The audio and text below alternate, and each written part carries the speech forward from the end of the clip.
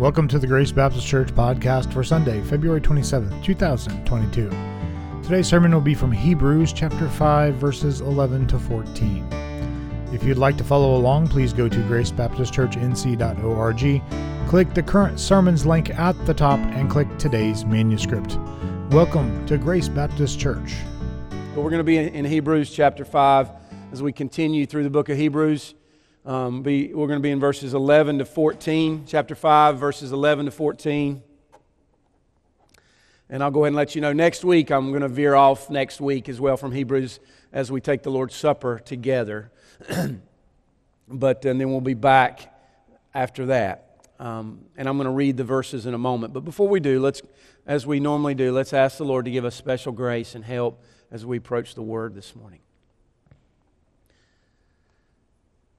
Our Father in heaven, we come before you, and our hearts are heavy because of lots of reasons, whether it's physical sickness because of pregnancy, or whether it's sickness that will lead to death sooner than we would expect, or whether it is issues going on in our weakness in our flesh as we're dealing with sin and temptations, or whether, Father, we're suffering persecution at work or whatever is going on wherever we are at, if we are dealing with rebellious children or wayward parents.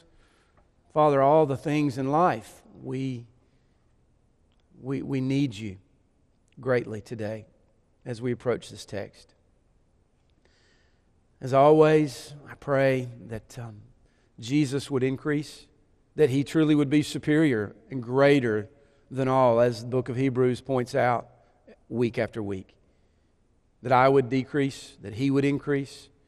Father, in spite of me, I pray that you would work.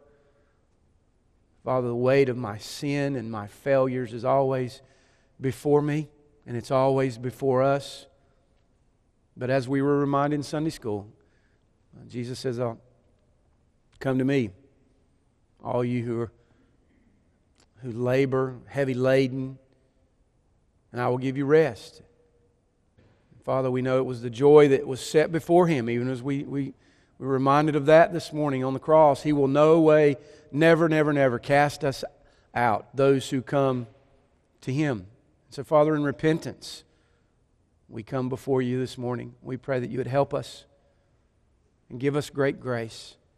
Father, if there's someone here who is not a Christian, if they would hear the words of life, even in this topic, in these verses, and look unto Christ and be saved. And for Christians, give us great ears to hear and eyes to see, and may we move on to maturity. Father, we give you this time in Jesus' name. Amen. Now, the title of the sermon is, again, I don't get very creative in these, but Spiritual Immaturity. And Abigail looked at the sermon topic and said, Daddy, that looks really good this morning. I said, well, it is what it is, Pam, and I'm trying to be faithful. And I don't necessarily there's always something about my own sermons I don't like, but here we are, and we come to this text. And so at this point in the book of Hebrews, the author has been speaking of the priesthood of Christ, primarily Aaron's priesthood, the earthly priesthood. And he's comparing Christ, saying Aaron is a picture. He's a type of Christ in His earthly ministry as a priest. And then, look back at chapter 5, verse 10, or 9 and 10. And being made perfect, He became the source of eternal salvation to all who obey Him, being designated by God a high priest after the order of Melchizedek. So He's going to shift, moving from Aaron's picture as an earthly priest, and Christ did that because He is able to sympathize with our weaknesses. In every way He was tempted as we are, yet without sin. But now He's going to shift it, coming in the later part of chapter 6 and then moving into 7 particularly.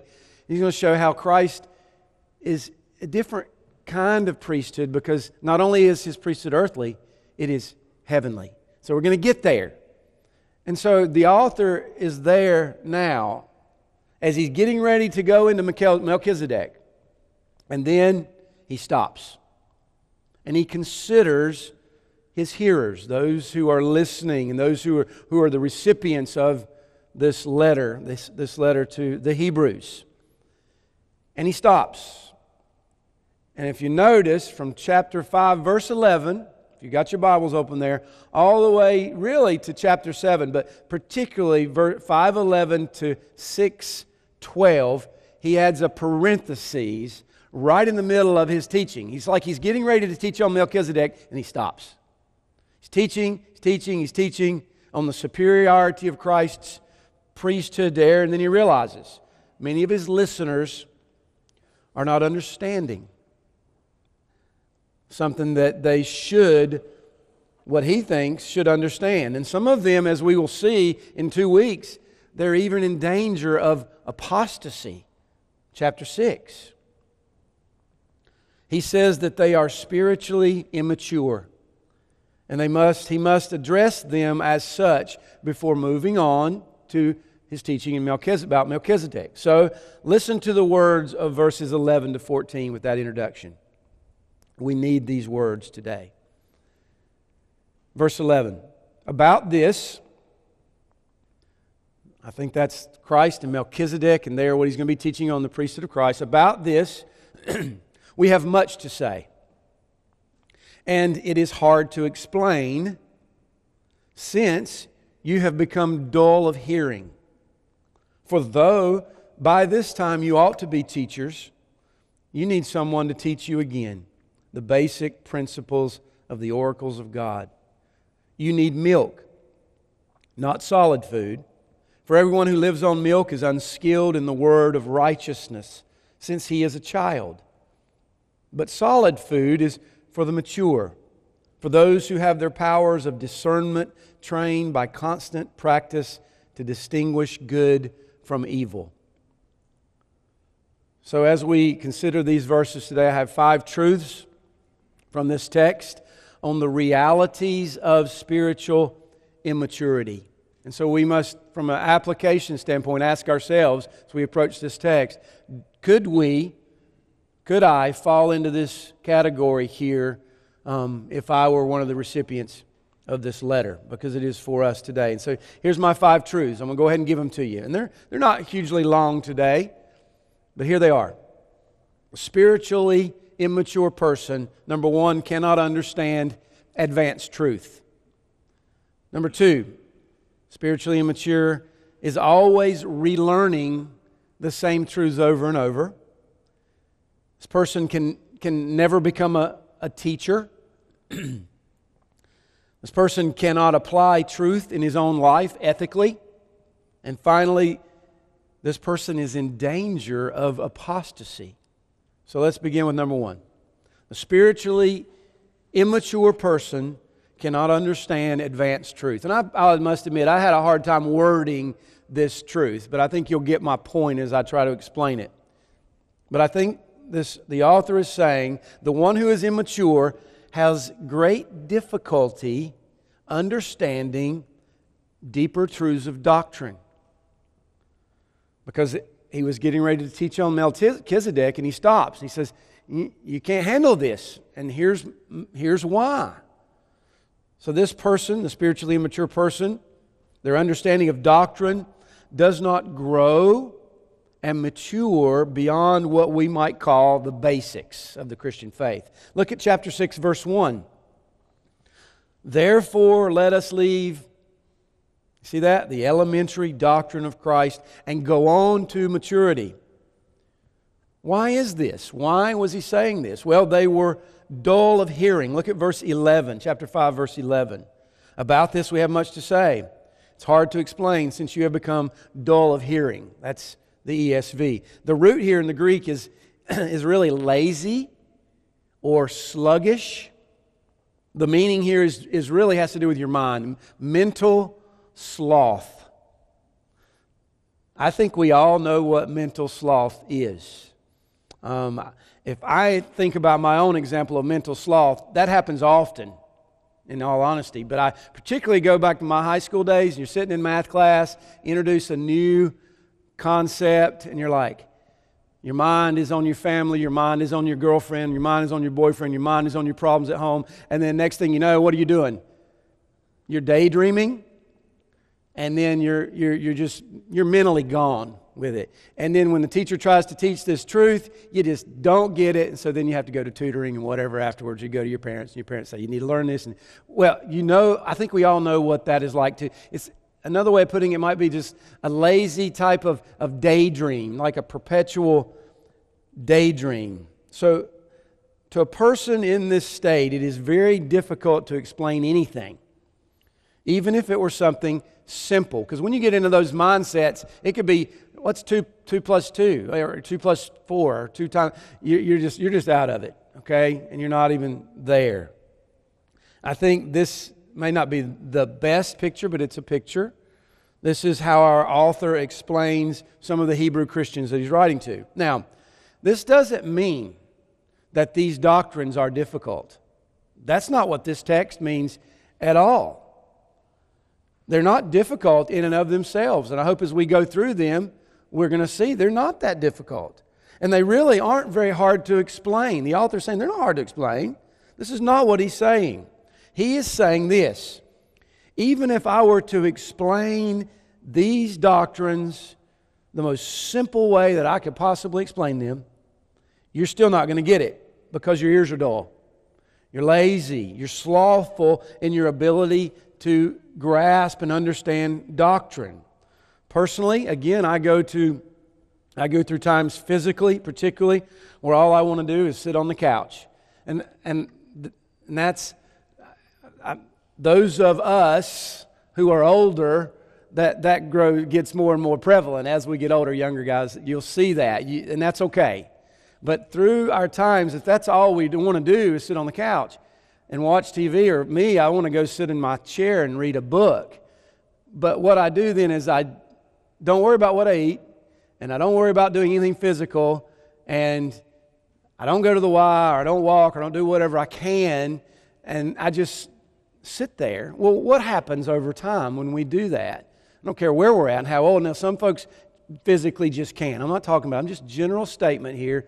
When we do not take care of ourselves, we get to where we're just, it gets worse and worse. And the more I want to go and just, anyway, I'll leave it at that. But we know what we're talking about there. And when these times abound, now again, this is a picture of spiritual, I'm just using a physical truth here, but when these times abound, we tend to neglect the things of God and the deeper things. And if this continues over a period of time, you can imagine where it will be. And I think that's what the author is saying to some of his readers. But you know what? They were not always so. If you think back to that community of believers, when the gospel came to them, they received it with eagerness. It aroused their attention. The gospel exercised their thoughts. When they heard about Christ and His death on the cross and His resurrection and His ascension to the Father, that He'd come and He laid down His life on the cross, and if anyone believes in Him, their sins will be forgiven, sins thrown as far as the east from the west. They took those things and they were excited about those things. They loved to sit and contemplate those doctrines, and then doctrines that moved from that. They couldn't wait to get in there. But now, the author says their ears were dull, and the things of Christ had become commonplace. And though they heard the author's teaching on Melchizedek, they really didn't make the effort to understand these truths because their ears were dull. So we must ask ourselves, is this true of us? Is this true of you as you sit here today? Could the Apostle Paul say to you, as he did the church at Galatia, you were running so well, brother. You're running so well, sister. Who hindered you from obeying the truth? That's Galatians 5:7. A.W. Pink says, by the very law of our Constitution, if we do not move forward, we're moving backward. And I've found that to be true in my own life. I wonder how many Christians here and other churches just sit week after week after week, sit under teaching with dull ears, unable to understand. Brothers and sisters, there are many who sit in churches and they want sermons that will just say the same things over and over again and just tickle their ears. They refuse to move further to deeper doctrines of what the Scriptures teach. It's hard to preach the whole counsel of God with such folks, with such people. And so that's number one. Spiritually immature person cannot understand deeper truths. Number two, a spiritually immature person is always relearning the same truths over and over again. Look at verse 12. For though by this time you ought to be teachers, you need someone to teach you again the basic principles of the oracles of God. You need milk, not solid food. Here he uses the picture of milk versus solid food. So we think about an infant. An infant can only drink milk. That's all. His or her little body is not prepared for ribeye steak or a T-bone steak yet. We all get this. This is an easy picture for us. We cannot give an infant a steak. And so I think the author is saying, you know what? You should have progressed further, but you have not. You're like an infant in your understanding. Therefore, I can only keep giving you milk. I can't give you the other. I just keep giving you the milk over and over again. Here he compares milk with the basic principles of the oracles of God. Let's not forget our context. The author is teaching about the new covenant in Christ, and he is explaining how Christ has fulfilled all the promises of God, given particularly to what the Mosaic Law pointed to. And he is explaining how Christ has fulfilled all of these things. And I believe that those folks coming out of Judaism, as they were Hebrews, as they were Jews, following Mosaic law and in all that they could do in their culture, everything wrapped around the temple and everything that was going on, I believe they were probably mixing Mosaic law with gospel in an unhealthy way. They were misapplying old Mosaic law in the light of Christ, and some of them were even in danger of completely rejecting Christ altogether and going back to Mosaic law. Look at chapter 6, verse 1. Following there. Therefore, let us leave the elementary doctrine of Christ and go on to maturity, not laying again a foundation of repentance from dead works, faith towards God, instructions about washings, the laying on of hands, the resurrection of the dead, and eternal judgment. Can you imagine coming to my house for supper and we sit down together to enjoy a 5-course meal of milk? First course is milk, second course is milk, third course is milk, fourth course is milk. I like milk, trust me. But then I come to your house and I am served a 7-course meal of milk over and over. I believe the author is saying, hey, I like the milk. It is necessary, but you know what? Give me some steak as well. Let's move on. Give me some steak. I think this is our picture. When our ears are dull and they're lazy spiritually, we're only ready to drink milk over and over again. And as we've said, we don't even understand things we've already learned, which is why he says they need to be retaught the same things over and over again, as if they've forgotten what milk tastes like, much less steak. And so in this way, they've digressed. Well, here's an application, and I think this is very important for us. Brothers and sisters, we never leave the truths of the gospel, the basic truths of the gospel, because it is the power of God unto salvation for all who believe. Romans 1, verse 16. The gospel is the power of God. We never leave. That's why, as I think back to, my dad used to always tell me, John, as I listen to your sermons for years after year after year, I do preach different sermons. I've preached many books. But he says, John, you just preach the same thing again and again. And I know what he's referring to. He's just referring to the basic truths of the gospel. So we never leave the gospel, but we add and we learn doctrines connected to the gospel. I think of a baseball coach. And I was a baseball player, so I think of baseball. I think about the fundamentals. We could do this with any sport. But we cannot be successful as a baseball team if we can't catch the ball, throw the ball, swing the bat and hit the ball, receive a ground ball, make the proper hop from the outfield as you throw the ball in. All of these things good coaches teach over and over and over again. But then, at some time, after those things, which you continue working on, and I could name tons of those in baseball, then we started to put in other stuff like bunt defenses, and we start to put in, trick plays, or we start to work on our mechanics of how we throw, or exactly how we swing the bat. All kinds of things we add to the fundamentals of baseball. So in the same kind of way with the gospel, we always remember the gospel and the basics, but we build upon those things.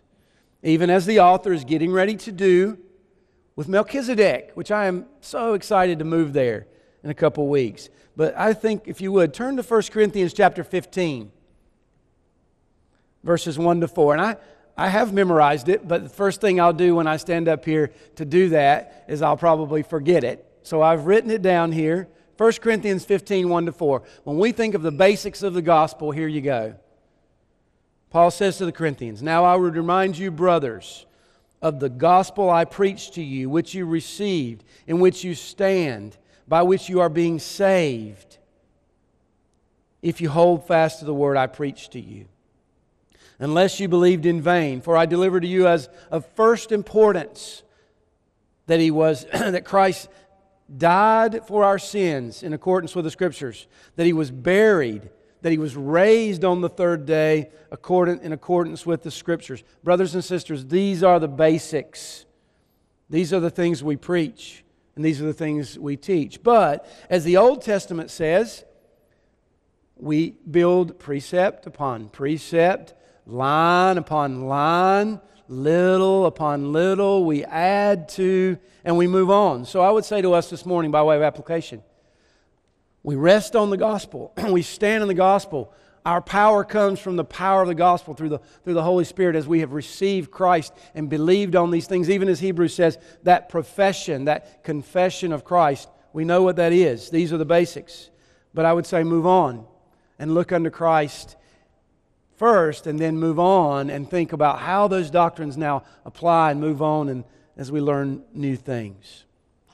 So, spiritually immature cannot move on, number one, to advanced truths or deeper doctrines.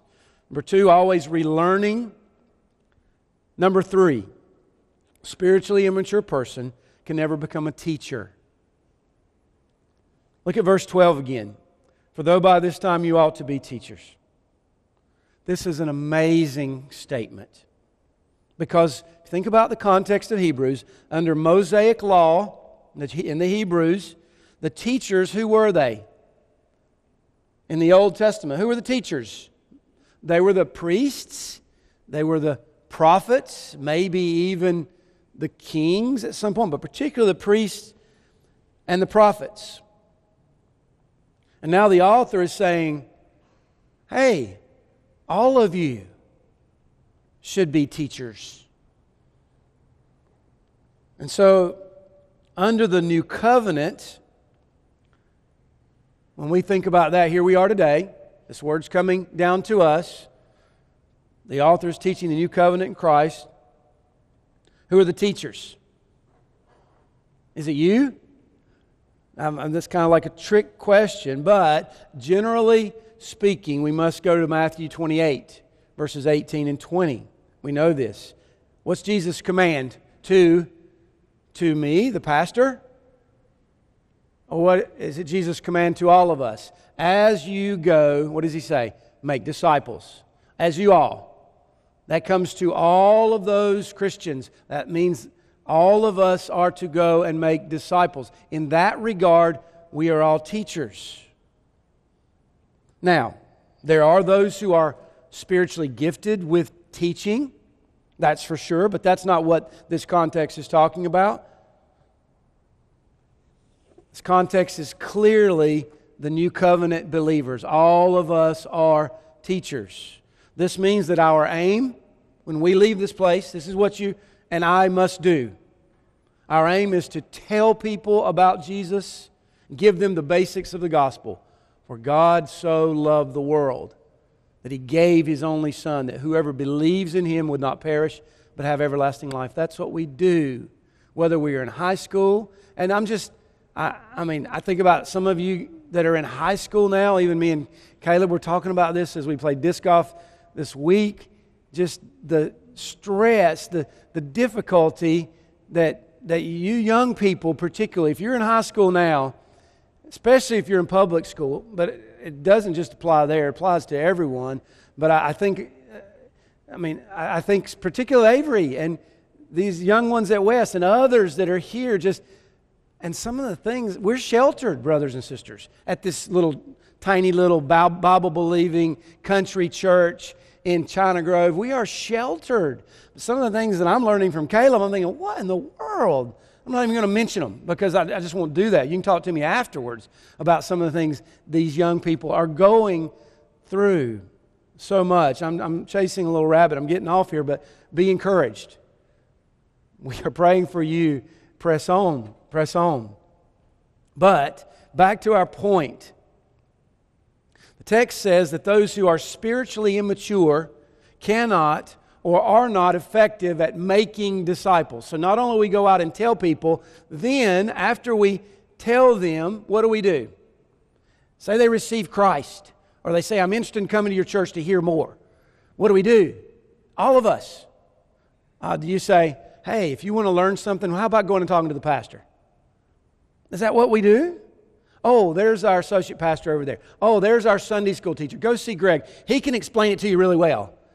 No, we do that, and I'm not saying we shouldn't always do that, for sure. But the point here is all of us should be moving on to maturity so that every single one of us should be able to share the gospel, tell people about Jesus, and then say to them, this is what you need to do next. This is what this scripture means right here.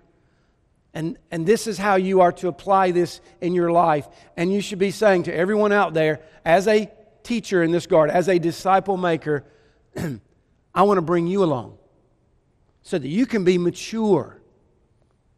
That is what it means to make disciples. So let me ask some questions by way of application to us.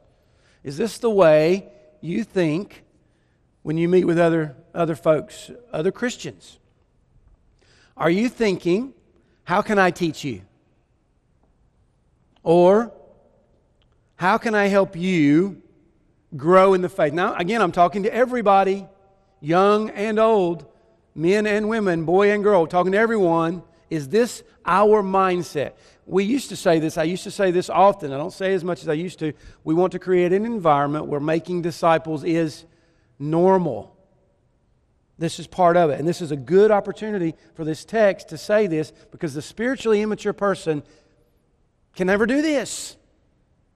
And you may think, wow, I don't ever think like that. Well, maybe this text is for you today as a warning. So, these questions, let me keep going with them. You come to someone, are you thinking, how can I help you apply the truth of the gospel in your life? Do you have the attitude of Paul, who says to the believers in Rome, he says, I long to see you, that I may impart to you some spiritual gift to strengthen you. Paul was, I want to be where you're at. I want to visit you once so I can give you something so you can grow on to maturity.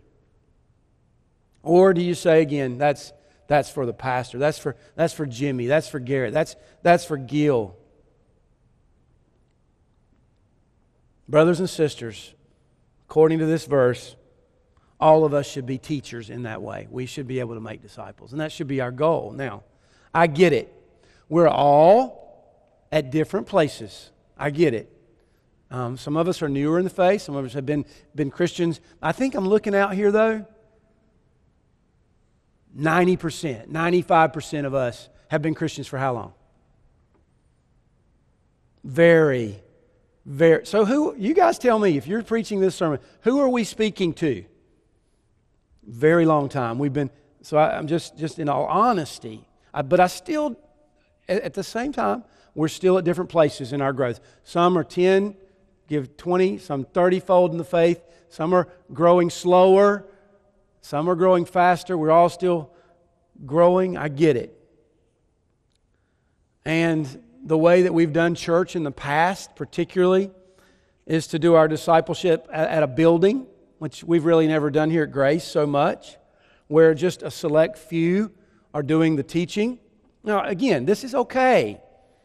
We should see this aspect. We should see gifted teachers stand up and teach the flock, for sure. But at the everyday level, that's what I'm talking about here. I think that's what he's getting at here.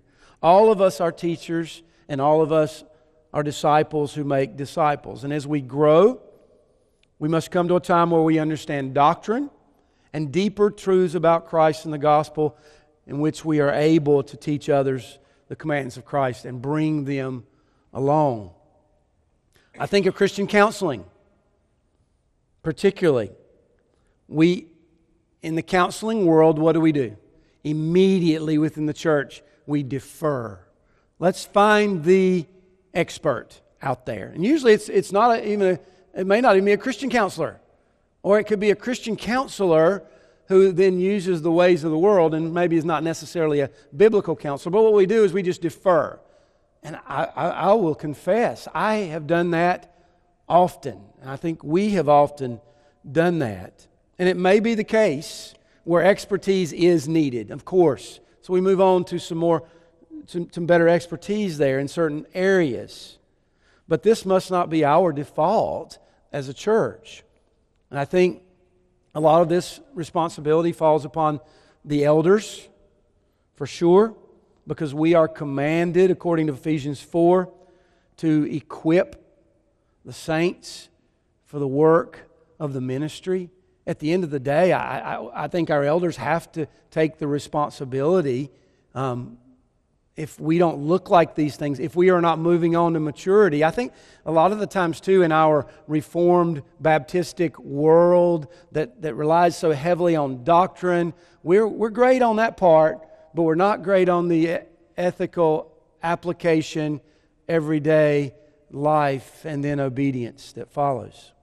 But at the end of the day, this command to teach or to make disciples falls on all of us. And if over a period of many years we do not find ourselves as a whole able to teach the person that's sitting right beside you, then maybe we are spiritually immature. I just will recall Titus 2. It says, to the older men, teach the younger men. It says to the older women, teach the younger women. And it's very clear in Titus 2, if you go there, there's a very clear environment that Paul is after in the church, that we are all doing that together. And it goes right along with Hebrews. And by the way, I do believe, I may be wrong, but I do believe Paul wrote Hebrews, but I don't know that for sure, so that's why I always say the author. But let's move on to number 4. Spiritually immature person cannot apply truth. This is really the moral, the ethical part. Because if we just look at truth and we get it, we understand it, James says if you don't do something about it, then you really hadn't got it in the first place. But look at verses 13 and 14. And this is a couple difficult verses, I must admit. For everyone who lives on milk is unskilled in the word of righteousness, since he is a child. Verse 14, but solid food is for the mature, for those who have their powers of discernment trained by constant practice to distinguish good from evil. Some say, I ran across both of these, but some theologians and commentators I read say that to be unskilled in the word of righteousness is speaking of doctrine. And I believe that is true because the context is doctrine, and the teaching of Christ is priesthood very clearly. This is certainly true, but I think there is more in these verses. This text is very practical as it connects doctrine with right living and the ability to discern that which is good and best and to distinguish between good and evil. The mature Christian understands the truths of the gospel, and then this mature Christian is able to make decision in his or her life accordingly and to distinguish. That's why you go to the older, we go to the older, wiser person, the Christian in the faith, and we say, well, what do I do here? Because they understand doctrine, they understand the gospel, they understand the Bible as a whole, and then they're able to apply that in their own lives, the lives of others.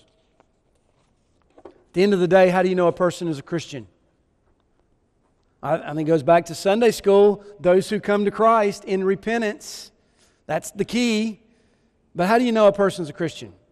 Visibly. Jesus says you will know them by their fruits. If you have, he says, I'm an apple tree, and apples are coming forth, then you got a fruit tree that bears apples. Well, only God knows the heart, brothers and sisters. I know that. But Jesus says you'll know them by their fruits. A mature Christian is able to understand the gospel of Christ and then apply those truths in day-to-day living. This is evident in godliness. This is why the New Testament puts so much emphasis on really the leaders of the church, the elders of the church. Look over with me to Titus chapter 1. Just a couple pages over to the left. Titus chapter 1, verses 7 and 9. Let's see, I'll make sure that is correct. Titus 1, 7 to 9. For an overseer, these are the context of elders. Titus was sent there to Crete to appoint elders, and he was an elder. For an overseer, as God's steward, must be above reproach. He must not be arrogant or quick-tempered or drunkard or violent or greedy for gain, but hospitable, a lover of good, self-controlled, upright, holy, and disciplined. He must, I love this goes right along with our text today, he must hold firm to the trustworthy word as taught. This is what the Hebrews were not doing. They're not holding firm to the trustworthy word as taught, so that he may be able to give instruction in sound doctrine and also to rebuke those who contradict it. That's for our elders. But you know what? None of us could sit here today and read the Scriptures and go, that's for all of us. What he's saying is just make sure that those you get in leadership show those qualities. They're above reproach. Do I fall? Do our elders fall in every one of these ways? Absolutely. But by the grace of God, we are repentant. And at least we're called partly because you see that in our lives. But you know what? These instructions are for all Christians. We should never say, pastor's going to be at the house tonight. Let's do something a little bit differently. Let's watch something we normally wouldn't watch. Or we are all the same, brothers and sisters. All the same in this regard. We are all to move forward in godliness.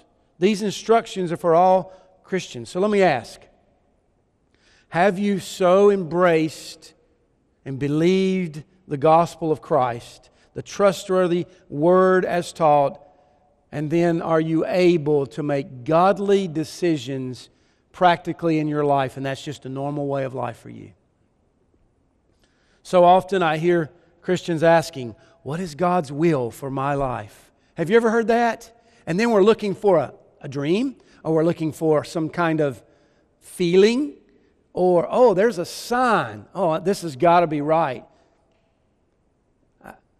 We know better than that. What is God's will for your life? 1 Thessalonians 4:3. This is the will of God for your life. Sanctification. That's it. Our move towards maturity. So this text today, the author is writing so that the Christians would not fall back, but then what? Move forward to maturity in both their understanding of the gospel and how they apply the gospel to their lives. That's number 4. Finally, this morning, number 5. And this is where the warning comes in particularly for us. A spiritually immature person is in danger of apostasy. This is very serious. And I'm only going to mention this today as we're going to delve into that in a couple weeks. Hebrews 6, Hebrews 10, could be very difficult passage. I don't find it to be that difficult, but could be. But verses 11 to 14 must be read in this context. Look with me at chapter 6. I'm going to read through some of the verses. Chapter 6. Look at verse 4. For it's impossible, in the case of those who have once been enlightened, who have tasted the heavenly gift, have shared in the Holy Spirit, have tasted the goodness of the Word of God and the powers of the age to come, and then they've fallen away, to restore them again to repentance, since they are crucifying once again the Son of God to their own harm and holding Him up to contempt. Our author is giving us a warning, giving them a warning and us a warning that there is the danger, if you are spiritually immature, and you look at your life and you go through the first 4 and you go, that's me, that's me, that's me, that's me, then it's a warning for us. It's a warning for all of us. And your pastor and your pastors are not above this. So our author is giving a warning. Now, I do not think that the majority of his readers will do this, because look over at chapter 6, verse 9.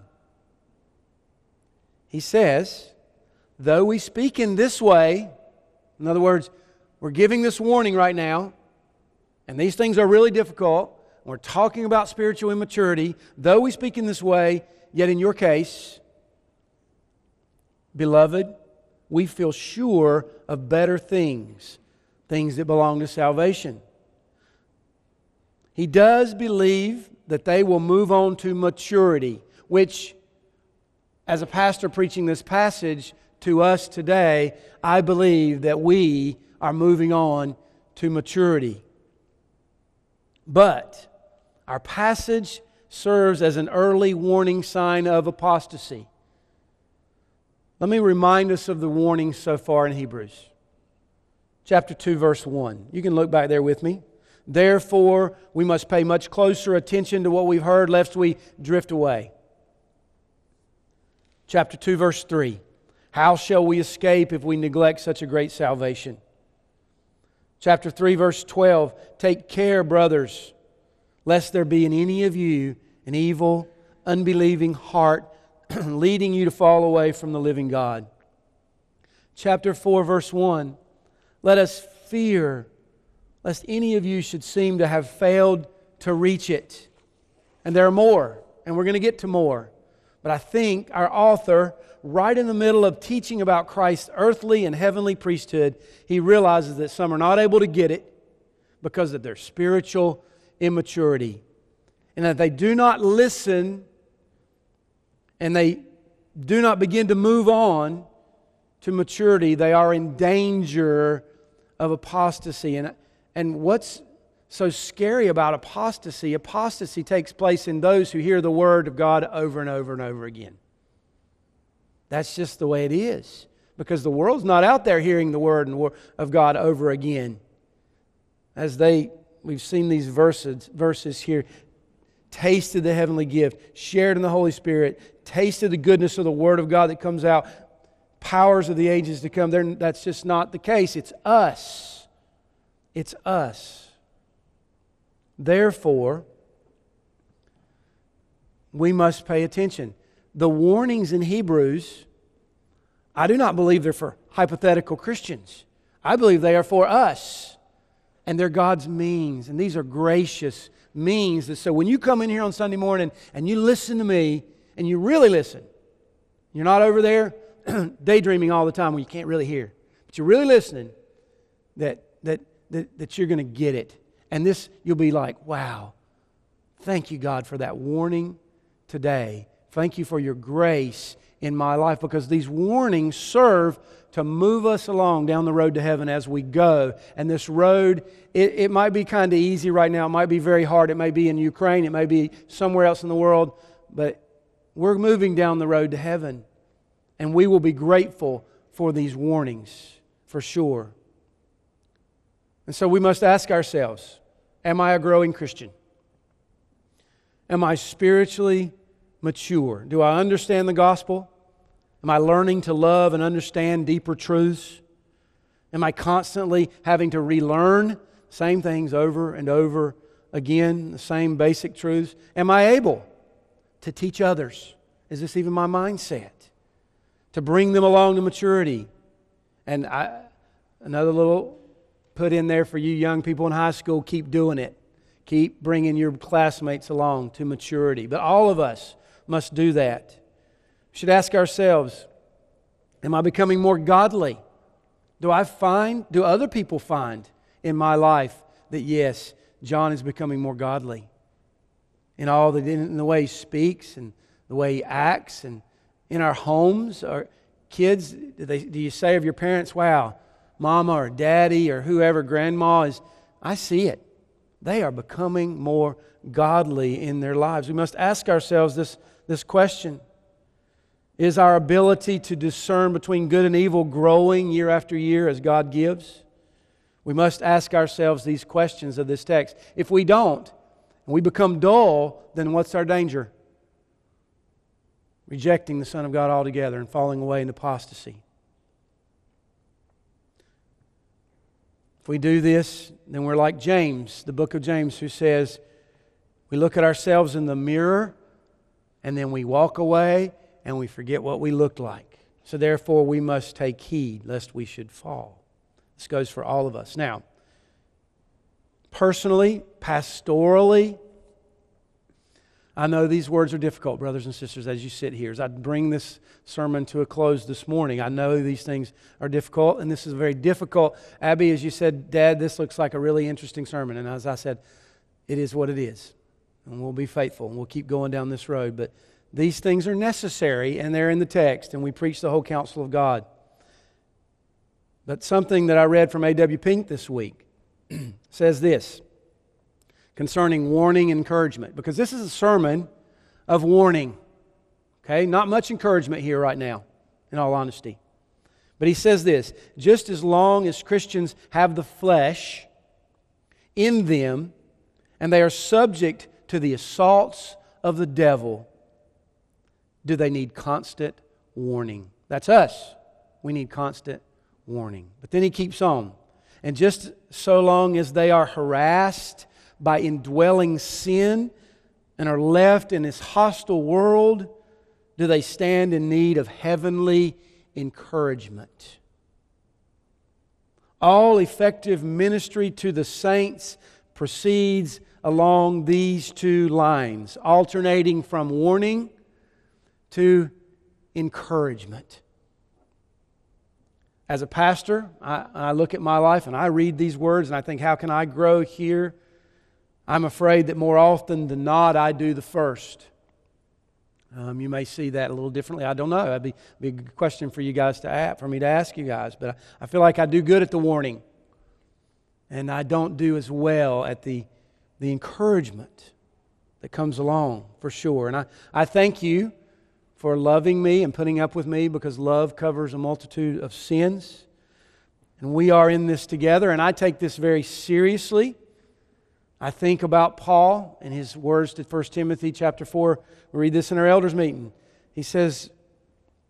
Paul says to Timothy, be an example in your speech, in your conduct, in your love, in your faith, so that all may see your progress.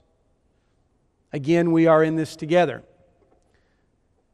And so I would ask for you to pray for me as I continue to work through Hebrews.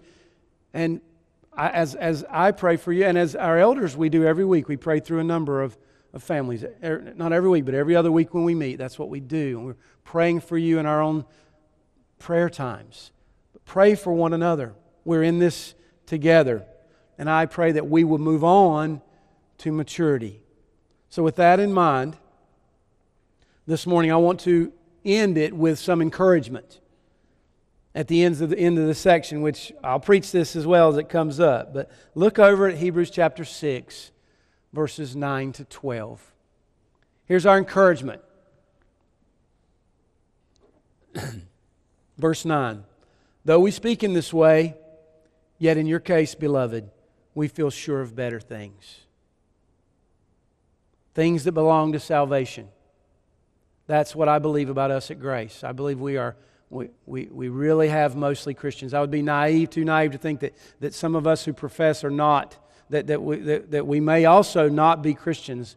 And that's why I always present the gospel. If you are not a Christian here today and you know it, look unto Christ.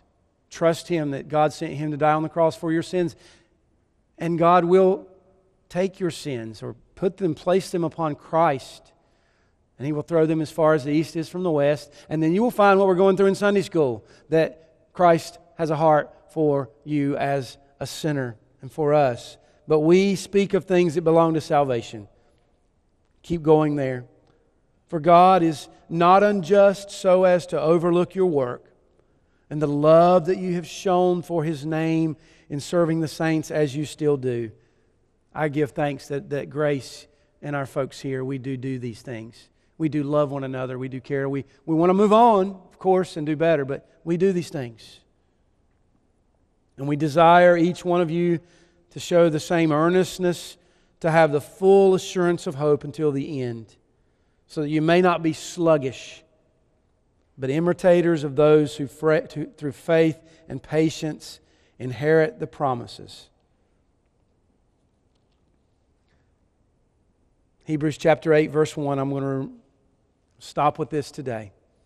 The point of everything that we are saying is this: we have such a great high priest, one who is seated at the right hand of the throne of the majesty in heaven, a minister in the holy places in the true tent that the Lord set up and not man. So this week, consider these things, consider these warnings, but at the same time, press on and look unto Christ as the great center of all of God's truth and all of the power that comes to live in these ways that I've mentioned this morning. Let's pray together.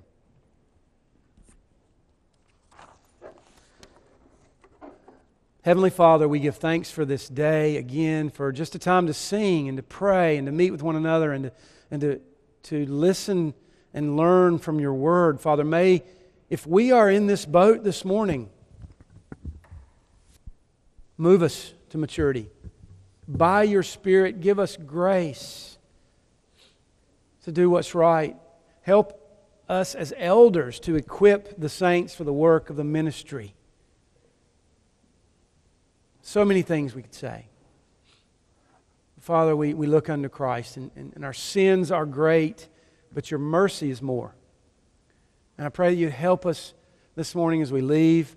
May we put these things to practice, and may these things continually be on our mind, the warnings from Hebrews, that we would press on to maturity in Christ, that you may give us steak, and we'd always not be satisfied with milk. In Jesus' name we pray. Amen. Thank you for listening to the Grace Baptist Church podcast. You can listen to past sermons at podbean.com.